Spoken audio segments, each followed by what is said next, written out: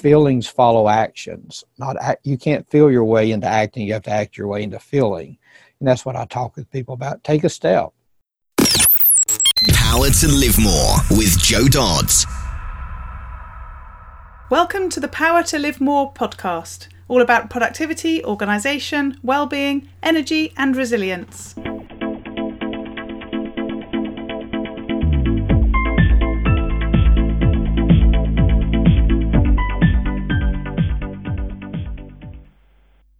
I'm Jo Dodds, and I started this show to enable interesting people to share their stories about how they use their power to live more, and by that I mean to do the stuff that they want to do more than the stuff that they need to or should do.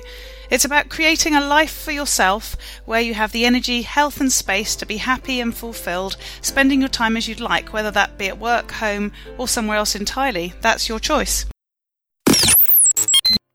Hello, my name is Ellie Dodds and I am co-presenter, and today Joe is interviewing Michael Allen Tate. Michael was introduced to us by Interview Valet. Michael has been an executive consultant and career coach for more than 20 years. He is the founder and president of On the Same Page Consulting, as well as an inspiring speaker and author. His first book, Design a Life That Works, teaches how to balance businesses, career, family and personal values in an individual strategic life plan. Mike's latest book, The White Shirt, is a career parable with tools to create successful career move strategies. Back to the studio. Today I'm interviewing Michael Allen Tate of On the Same Page Consulting. Welcome, Michael, or Mike, as you've said I can call you. Yes. Well, thank you, Joe. It's an honor to be here and to talk with you across the pond, so to speak. And Yeah, thanks. Lovely. So start by telling us a bit about who you are, what you do, and where you do it. Sure. What I do is I help people make successful transitions in their leadership in their life. I'm an executive coach, they call me, and a career advisor. The two things I do, I work with organizations mainly, and I work with boards of directors, and I facilitate strategic plans. I work with executives, about a third of my time one-on-one with executives, and about a third of my time with executive teams. So that's kind of what I do in my work. I've written 3 books, and so I do some writing. I have a blog. I have my own podcast called Small Time Leaders, and I'm a grandfather. I have 3 children, 5 grandchildren, and I raise English setters. I quail hunt, and I fly fish, and I just like to travel and spend time with my beautiful wife. So that's a little bit about me. Lovely. And where are you based? I'm in Birmingham, Alabama, not Birmingham, England, as you can tell from the accent. The heart of the South, so the Magic City, Birmingham. Yep. Lovely. And I think it's a few firsts for the podcast. We've not had a quail hunter on here before, or somebody who raises red setters. I'm intrigued with both of those things. How many do you have at any one time? Red setters, that is, not quails. Well, I have, the most I've had is 5. Right now we have 3, and I have one that stays with me, and I have 2 others that stay with other kind of house with other people. And really quail hunting is not what I do as much as training bird dogs to point and hold and honor. And that, I mean, the beauty of quail hunting is you can get up at 9 o'clock instead of 4 o'clock in the morning. You can walk around and watch your dogs work in the field and have conversation, and they point and hold quail and retrieve. And it's just the joy of seeing the dogs work. It's just a beautiful thing. It really is. Yeah. You've painted a good picture there for me. I'm currently dog sitting for my friend, and her dog is a cockapoo, so I don't think he does very much pointing at all. In fact, he's quite good at running after birds, but not very good at controlling himself. So we won't be doing any hunting, I don't think. No, I don't think that there's any hunting blood in that line of dogs. So. But it's Cocker Spaniel. They're quite good at being trained. But when you connect them to the poodle bit of it, I think it all goes a bit horribly wrong. He's very cute and cuddly, but they are, right. We won't be doing too much training. they like to run and bark and chase, Yes, and exactly. slowing down and getting on point. And if you saw my symbol of my company, it's a bird dog on point. And the point of that is that the best leaders have the ability to sort through all the bluebirds and redbirds and rabbits and squirrels and point the thing that's most important and stay on point on that. And that's why I have that as the symbol of my On the Same Page company. Ah, It's my logo. Yeah. Yes. Yeah. Good to know. So tell us about how you got into doing that. Yeah. Well, I kind of have a checkerboard past. I'd never really planned to do this. I worked for UPS and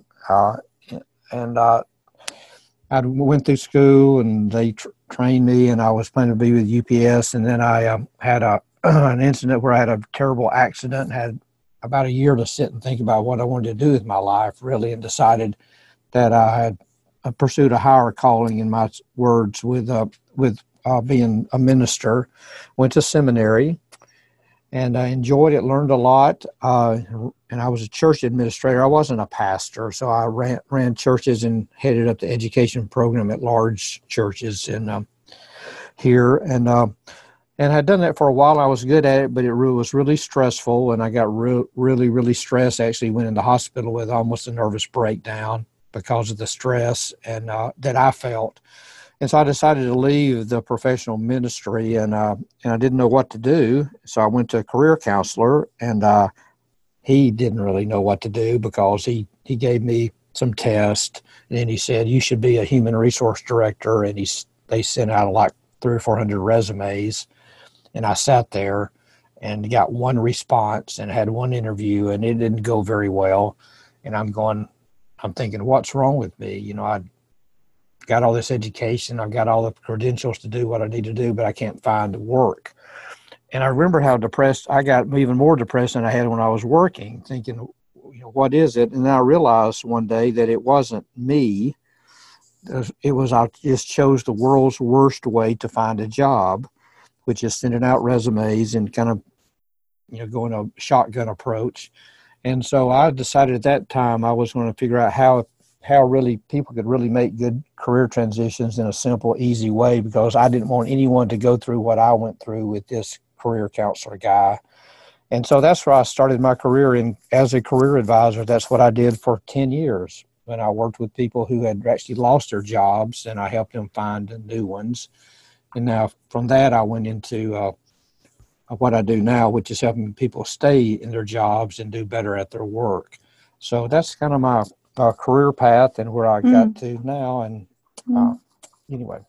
So. And I'm interested in the sort of work you did as a career advisor, given the experience that you'd had. Because it's interesting, when I was at school, I didn't know what I wanted to do, and I did some sort of assessment like you've described. And I don't remember much about it, other than one of the things it said I should be was a customs officer.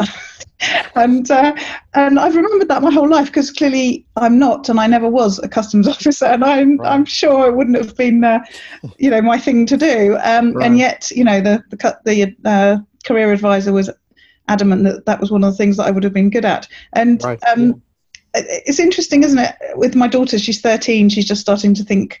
I'm sure she's been thinking for a while about what she'd like to do, because people ask her that all the time. But she has no idea, the same as I didn't. Right. And we know a lot of jobs that exist, that will exist in the future, don't exist now anyway. So it's an interesting sort of place to be. What did you do with your people? How did you help them?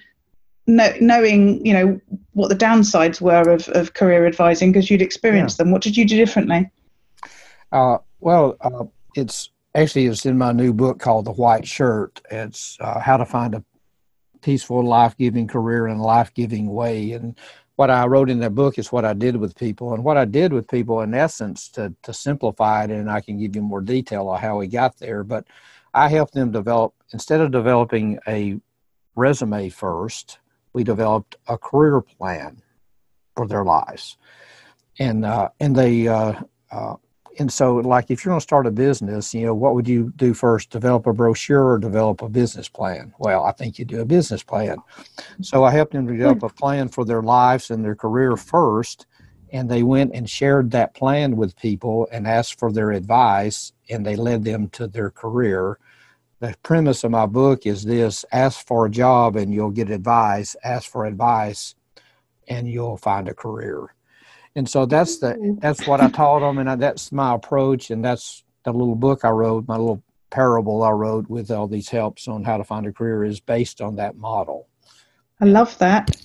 Yeah. That fits so well with the stuff that I talk about around power to live more, the whole thing about getting to do more of the things that you want to do, and, less of the stuff that you don't want to do, and how often we end up doing things that we didn't intend to do and don't actually want to do because we never get really clear on, what we do want to do. And then even if we are clear on that, we don't sort of take the necessary actions or whatever. So I love the idea of being clear about what you want, but then also having conversations with people to ask for help. Right, and it becomes really job search is really just two parts: research and presentation. You have to research yourself, research the market, and then present yourself in a way. But if you look at job search as research, it becomes a whole different animal, because you're not ever asking people about job openings or who's hiring. You're just saying, I'd like to learn more about this field in this area, and you could help me by looking at this list of companies I think I might like to work for, and giving me advice of other people would be good for me to talk to if I were getting in your field.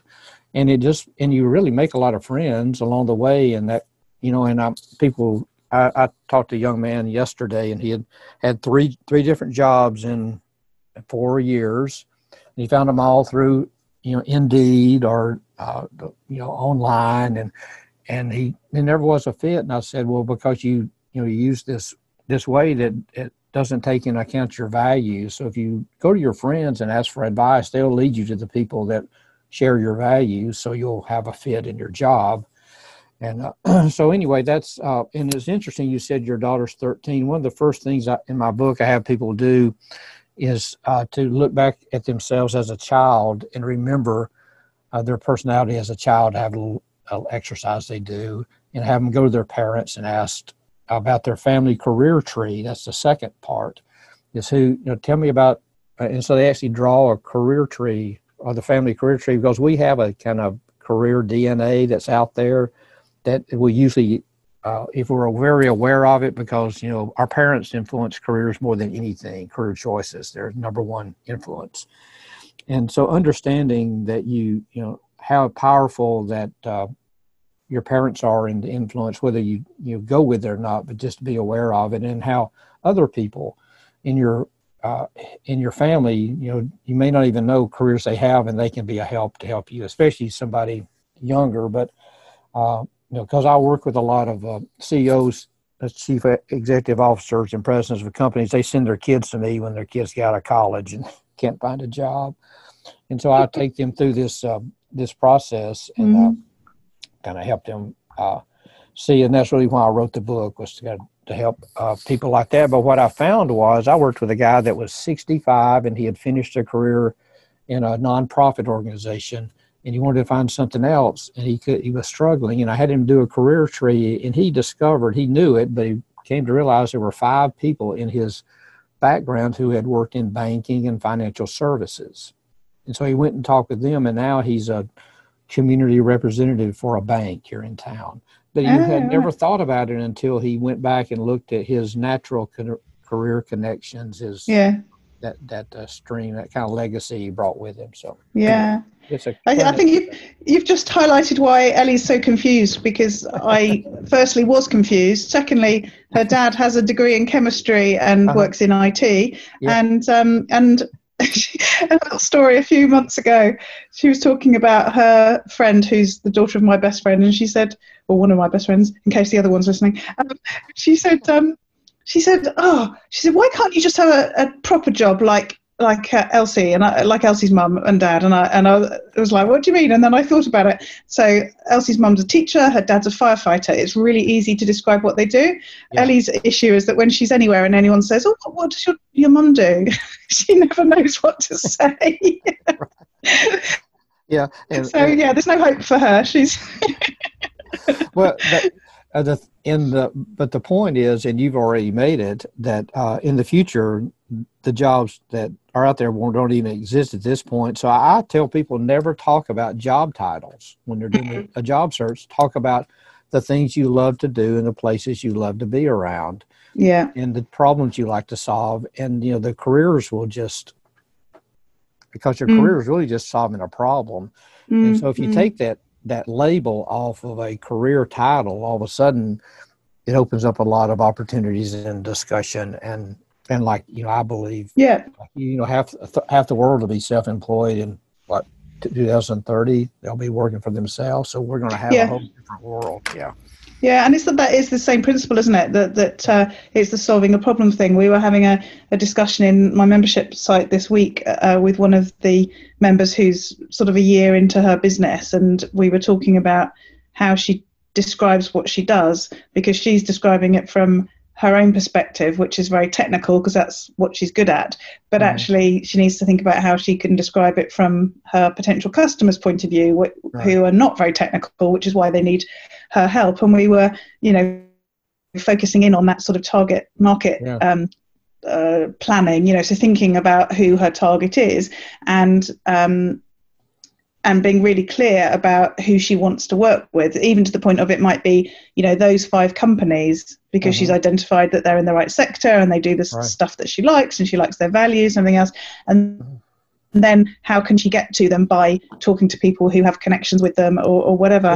So there's so much crossover. And as you say, it's sort of with the way that the world is going towards more, freelancing and the gig economy, as is being said. A lot of the conversations that we're having now that may have started in a sort of job and career place, if you like, it's the same conversation, but it could equally lead to setting up businesses as much as it is about getting a job or looking for a job, isn't it? It is. Yeah, because when you asked me what I do, and I kind of described it, but if someone asked me what I did and I was in the business world, I would just say, well, have you ever had someone come and start at your business and get off on the wrong foot and not have a hard time? And they'll say, yeah. Well, have you ever had a strategic plan that stayed on your shelf and nobody ever picked it up and looked at it? Have you ever have a technical person that doesn't have the people skills to move up? And they look at me and I say, that's what I do. And so that is, all of us have those. People get it when you can't say what an executive coach does, but that's what I do, is help people address those kind of problems and solve those. So I think that's kind of what you were talking about. Yeah. Yeah. And you said that you've written 3 books. Tell us about the other 2. Yeah. So with my first book, it's called Design a Life That Works. Your business, career, family, and faith on the same page. And actually, you develop at the end of that book, it shows you how to develop a 1-page plan for a leadership and life plan that has your whole life on one sheet of paper for the next 5 years, what your focus will be. And the current book is The White Shirt, which is finding a life-giving career in a life-giving way. And then my third book will be released. It's now, they just sent me the final copy. It'll be released this year, and it's called Roll Up Your Sleeves. The White Shirt is a series. I'm doing 3 books in the White Shirt series. The first is about career. The second one's about transitions and change and the difference between transition and change. This one's called Roll Up Your Sleeves, Leading and Living in a World of Constant Change. And the third book will come out next year, and it's called Check Your Pocket. And it's about a new way to look at how to do planning and strategy and business and life. So that's my third one's coming out. When it comes out, I'll call you back. So yeah, please do. So yeah, it's interesting in the terms of you've described your family situation. You're a granddad with 5 grandchildren that you love spending time with, and yet you seem to be sort of continuing working with as much gusto as ever. Clearly sharing your experience, but also very much about the future. Right. Do you see yourself sort of continuing into the future, sort of ad infinitum? I mean, there's so many people nowadays that just carry on. The world has changed in terms of life plans and careers and everything else. Yeah. I'll just continue to do this. I'm shifting now more from, uh, I'm, I have 5 clients. That's all I have. I work right now 9 months a year, take 3 off. And I'm starting to write more of these books. So I'll always do this because it's really not work. And if it feels like work, I'm not going to do it. And for years I traveled all the time, and then I got close to I'm working here mostly in the area where I can drive. And then now people are starting to come to me. That's my new model. Is I have a conference center here in Birmingham where people come and spend 24 hours. They come in at noon and they leave the next day at noon, and they have developed their life plan for the next 5 to 10 years in 24 hours. And that's my new model, where people are coming to me more than me going to them. So I'm going to be writing and working, and I'll always do this, I guess, until somebody says you're not good at it anymore, and then I'll move out. And but that's what, I just got back from Costa Rica. I've been fishing for sailfish and marlin down there. I was in Belize last year, fly fishing for tarpon, and I've tried to take I actually try to do what I talk about design. That's good to know. I actually try to do what I write about, which I know is kind of odd, but I certainly don't have it figured out. But I pinch myself every day to think I get paid to do this and see people's lives change and be a small part of all that. And it's just real rewarding. Yeah. Yes. Yeah. Well, I have a friend who's moved to Belize. So next time you go, let me know. I'll put you in touch. Okay. I keep saying I'm going to go and visit her, but I haven't made it yet. But maybe I should be inspired to do that. So, okay, I'm intrigued then. So you talked about having an accident which changed your career in the early days. Yes. What you're doing is actually quite, I don't know, enlightened for,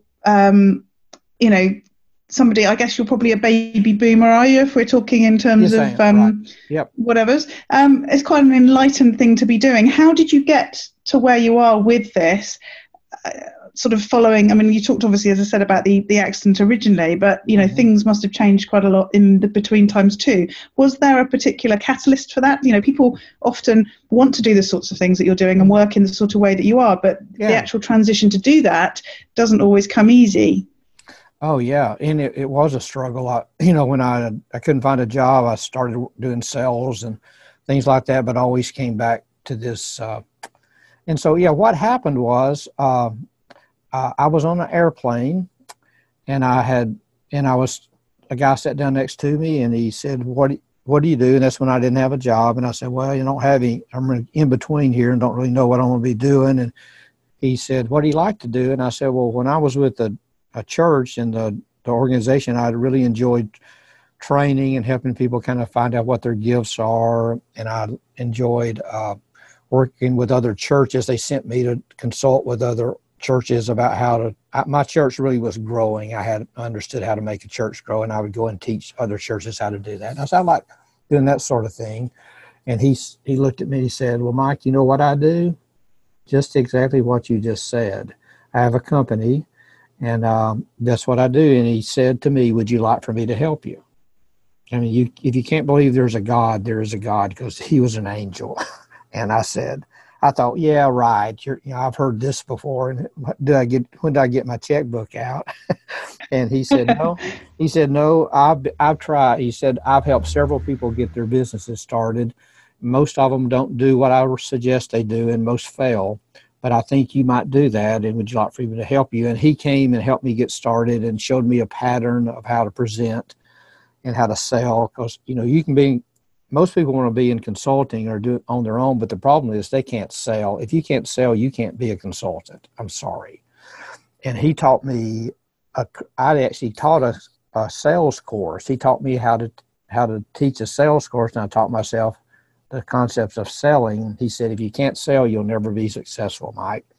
And so I did this sales course, and Jim Marshall was his name, and he helped me get started, supported me, and then then I decided to get in career work, and because I was really good at that part of it. And I called Richard Bowles, author of What Color's Your Parachute, which you probably have heard of him. I have, yeah. And he died last year, and he was 93. But Richard, and I called him and said, I'm going to get in this work, Dick.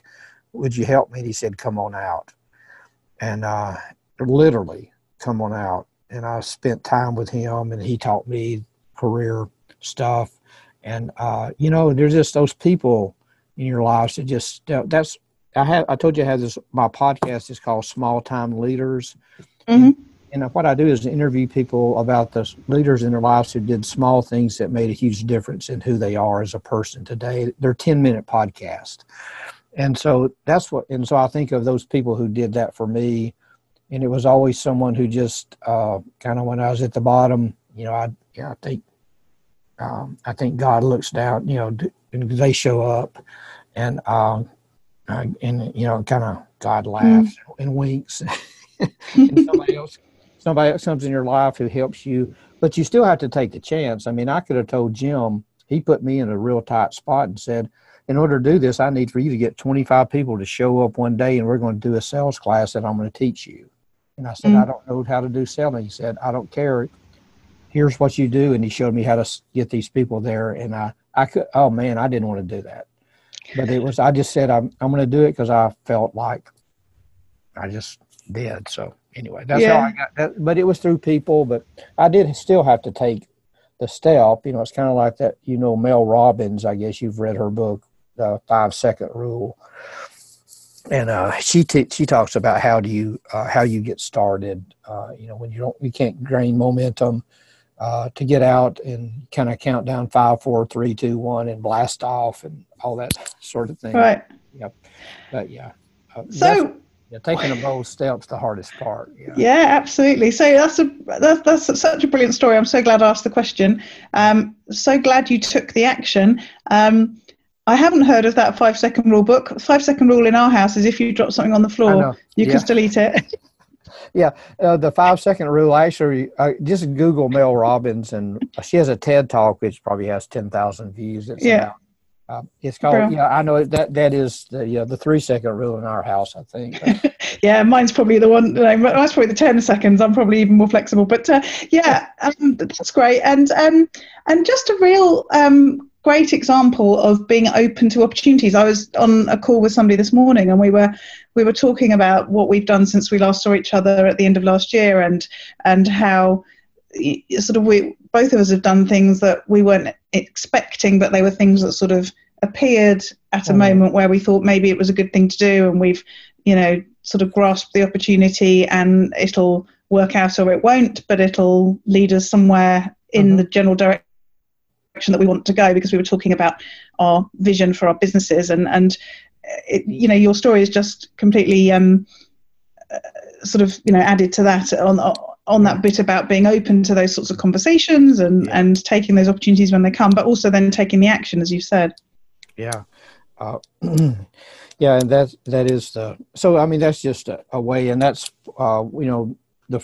taking that first bold step, it's really cognitive therapy that if feelings follow actions, you can't feel your way into acting. You have to act your way into feeling.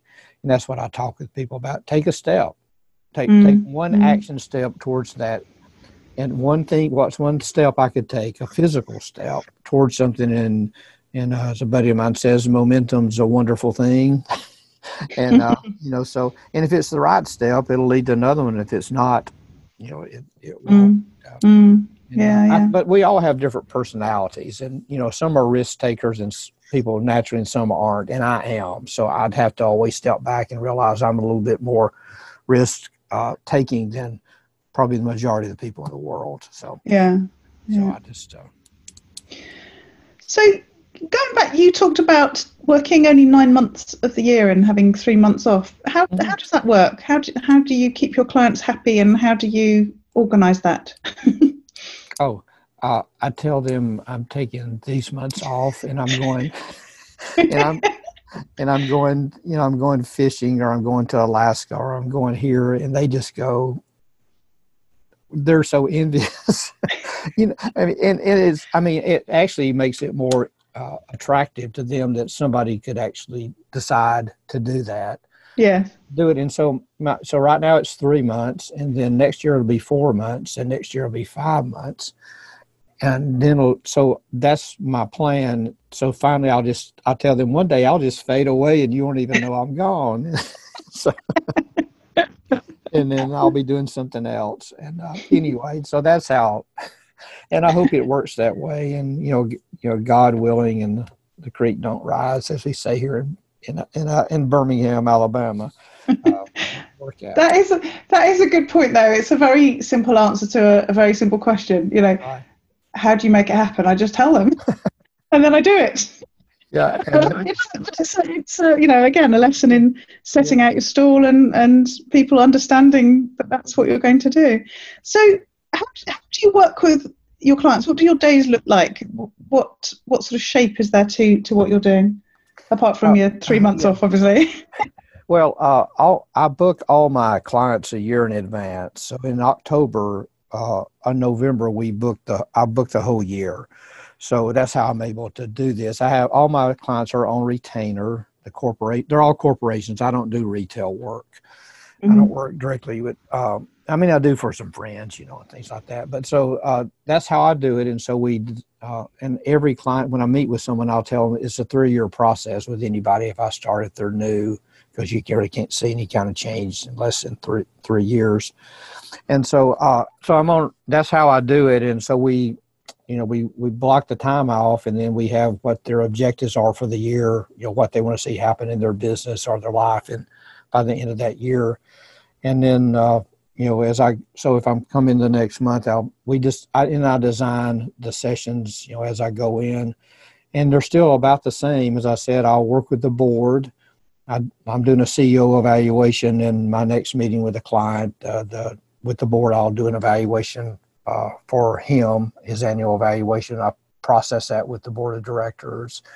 And then I meet then my next meeting with them, I'm doing that. I'm meeting with the executive leadership team for a day. And I'm doing one-on-one sessions with some individuals I'm coaching the day in between. I'll be there. I usually go out for 3 to 4 days when I go for a week. So I'm out with the clients. So I work a week at a time with the clients in those months that I said there. And we design the whole thing out at the beginning of the year, what the objectives are in general. Mm-hmm. So that's how I work. And I raise my rates every year. And my goal is to work fewer days and make the same or more money. Mm-hmm. And so, and it's always been surprising to me that, money really is never the issue. It's always value. And when I have none of my clients ever say, well, they say you charge a lot. And I go, yeah, I do. But they don't. I've never had anybody balk from or drop away because of my fee prices. They don't. I just think we need to all really think about what we're worth and what the value we bring is. People, I'm not a consultant. I don't work by, as I say, I don't clock in. I don't work by the hour. And some consultants do, and I would never do that. I would tell you why I wouldn't do it, because I used to work with some large international consulting firms, some big ones, and we work by the hour. And I remember saying, the way you make more money is to work more hours. I don't think that's really a good way for a consultant to work. Yeah. So, I'm working for outcomes, not hours. Yes. That's the approach. And it's taken me a while to get there. I'm not saying I got that out of the box, but yeah. That's kind of, and I'm sure you do the same thing. You just, here's the project, we'll get it done, and how we get it done, we don't really know, but we'll get to the outcome. So, mm-hmm. Yeah. So it sounds actually quite simple in terms of how you work together. I'm not imagining loads of sort of tech and apps required for what you're doing. Would that be fair, or I misread that? Oh no. And I don't have emergency calls. I have a few when there's a tragedy happening in an organization where I had to go in, and someone was killed, and they called me in to facilitate the beginning of the grief process with the people. That's pretty unusual, but no, it's it's really it's a real simple model, and and I just always feel like I'm going to see my friends, and we talk, and I say my job's to keep you from having food fights, and and and think of things in a different way. And I always joke with people. I'll say at the end of the day, you should be confused at a higher level, and I've done my job. So. Love it. Oh, so you're somebody who's sort of had a lot of experience, and as you said, had quite a lot of transition and change throughout your career. Mm-hmm. But you haven't stopped, and you've got all these plans for the future. How do you keep yourself sort of knowledgeable, learning, developing personally? Well, it's I used to read a lot of business books and things like that, but I don't. I read biographies and I read history and those kind of things now. But I get I listen to a few podcasts, but mainly in my writing that I'm doing, it keeps me continuing researching, because I have a little blog and all that. So all the time I have to always be researching information and topics and those kind of things. So that's what I do. And the way I stay organized, I use the bullet journal. I don't know if you're familiar with the bullet journal. Yeah. And that's just, I started using that 2 years ago. It's changed everything for me. It's just simplified things more than anything I've ever done.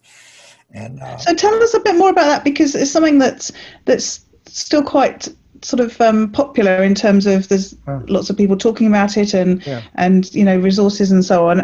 It's something I've heard quite a bit about. I don't do paper myself, so it's not appealed to me, but a lot of my podcast guests talk about how much they love paper diaries and paper notebooks and all that sort of thing. So I'm sure the listeners are in a similar position. Just talk us through a bit about how it works and why it's worked so well for you.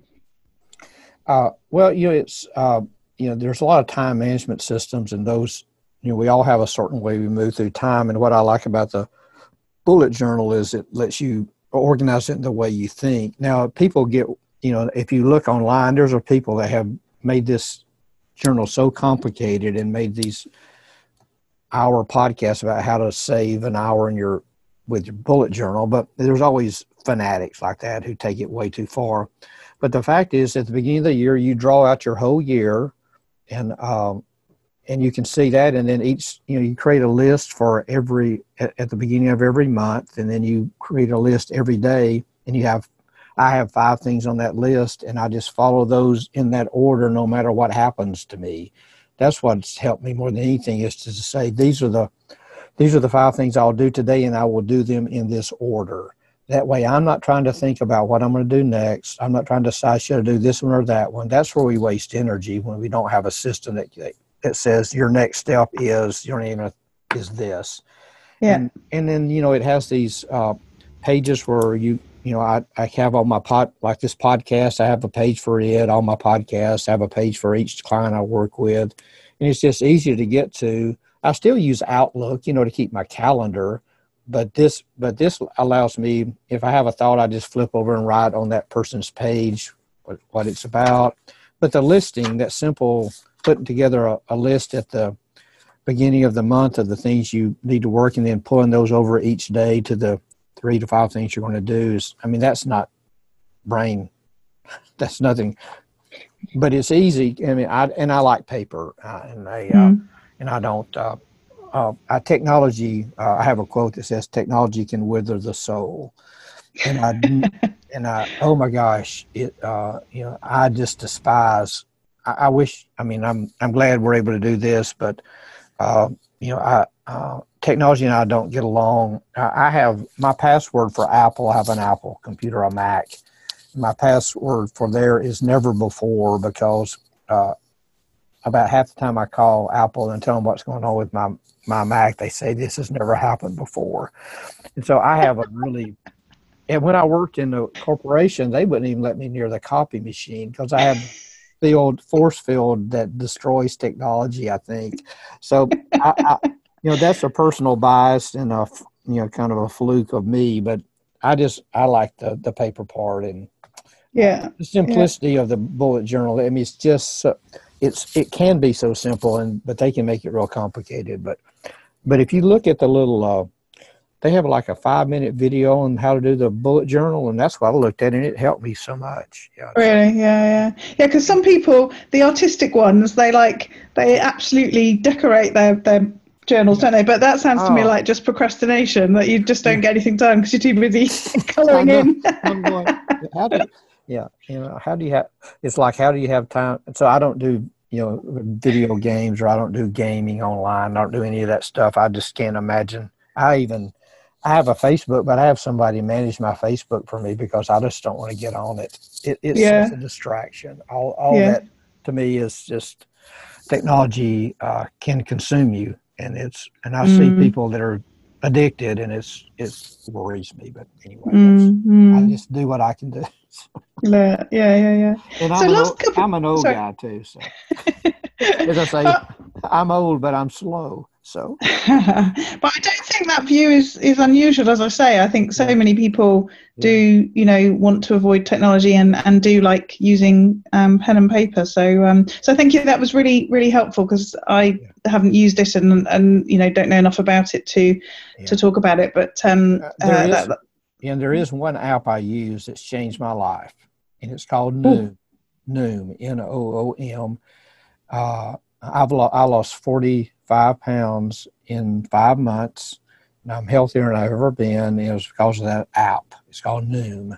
And it was not a dieting app. It's not a lose weight app. I mean, you do that because of it. It teaches you how to rethink about your life.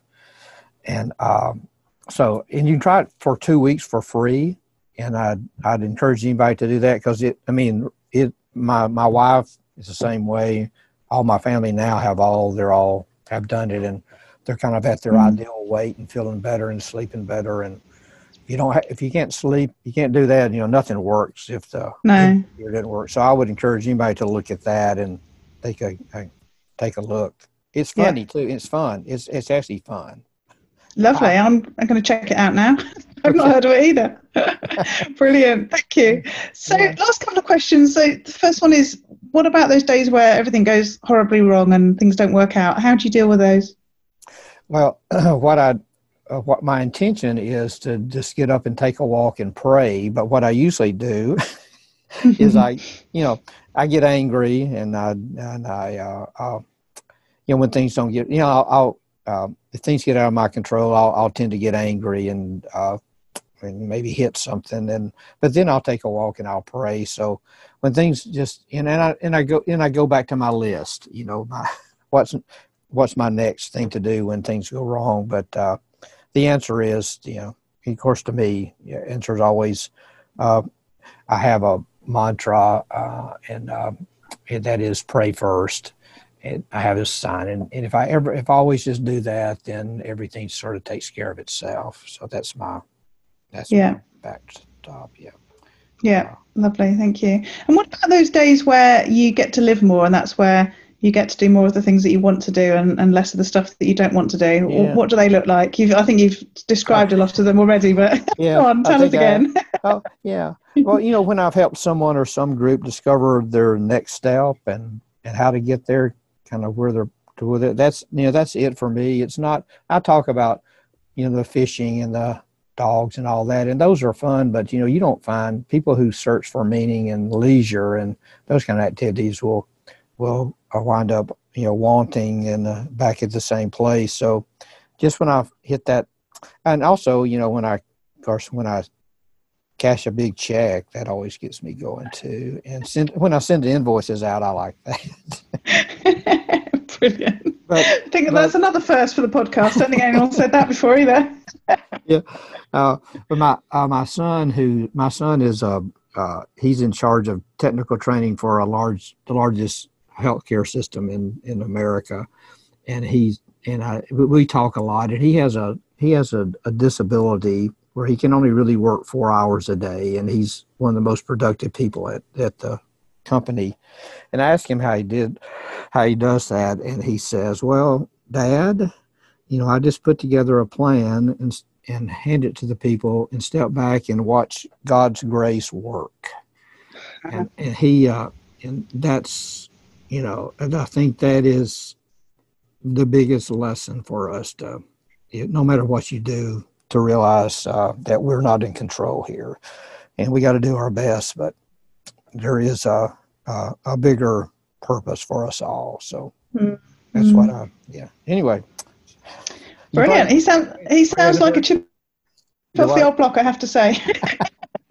Yeah. He's wiser than I am, and I'm just, gosh, at 35 years old, and can have that kind of outlook on the world is a blessing. Yep. Yeah. So thank you, Mike. It's been really interesting talking to you today. Let people know how they can get in contact with you and find out more about you. Yeah. So my website is Michael Alan Tate. That's Alan, actually, ALAN. Michael Alan Tate .com. That's my website. My book website, The White Shirt, is whiteshirtbook.com. But you can get there through my website. And if you go there and you're listening to this podcast, there's a free workbook that you can download from the White Shirt book that shows you how to take the process. And there's a set of videos, free videos, of shows you how to make your next career move. So you can contact me there. My phone number is 205-533-0429. I know that'll all be in the show notes. And I appreciate your asking, Joe. And with this. Yeah. Brilliant. Thank you so much. Really enjoyed it. Thank you, Mike. Thanks. All this information is available in the show notes. If you go to powertolivemore.com / in this case 151, you'll find them there. And just a quick one really this week to say I hope you're well. Things have really escalated since I spoke to you last week. We've been in isolation since Saturday, and we're doing that because my mother-in-law lives next door. She's 76 with an autoimmune issue, so we want to spend time with her. So we're isolating for 14 days, and then hopefully all will be well, and we'll be able to keep her company during her isolation. I'm really fortunate that I work from home and always have done, certainly in the last 15 years, and Simon's able to work from home too, and obviously Ellie is now at home because the schools have closed as well, so we have been able to quite easily not go out, unlike some of the population in the country. And I don't mean the key workers or the people who legitimately do need to go out or out getting food and supplies and so on. We're not doing a great job in the UK at staying away from public places and keeping our distance from people, from everything I can see in the news. But I think that is changing as the government is introducing more strict and more strict regime. But there we go. Anyway, so I hope you are keeping well. I've been interviewed on a few podcasts this week about the whole concept of working from home and what we should be thinking about. And, it's not usual times, and it'll take a bit of getting used to for lots of people, especially depending on what you're doing. But some of the sort of main things that I have talked about is things like keeping moving, so not just sitting all day. That's not good for us. Being able to take lots of breaks, and if you aren't used to that, really building those in, because it can be quite different in a home office to another office with lots of people around. In those sorts of offices, you tend to get interrupted reasonably often, and you go to the coffee room or to the toilet or whatever and have a chat with somebody on the way by, and your breaks sort of naturally happen during that sort of process. But when you work on your own at home, you can literally get really into sort of a hyper focus mode where you get stuck in something and then forget to take that break, forget to move around and so on. So I'd really recommend sort of building in breaks and perhaps setting a timer to get you moving around, having a drink of water and so on. Having said that, we know that focus, not hyper-focus, focus itself can be an issue. And so that's really about thinking about how you organise your to-do list and plan your day, what routines you create to give yourself some structure, and try building in some rituals to get certain things done at certain times. I do things like I've talked before about having a coffee and reading business articles or my business book late sort of morning time, which suits me well and really sort of creates a nice little ritual out of that. So think about how you can build in those sorts of things. And what we've done in the family this week, now we're all here, is we're having a 1 o'clock lunch break for an hour, and then we get together at 6 o'clock for aperitif, as we call them in our family, nibbles and drinks and stuff before dinner whilst I'm actually cooking dinner. And we've done that really because given we've got a 13-year-old in the house and we're both working out of different offices within the house, it sort of felt like we could just sort of hunker down all day and not see each other, or perhaps come out for lunch at different times and therefore not see each other.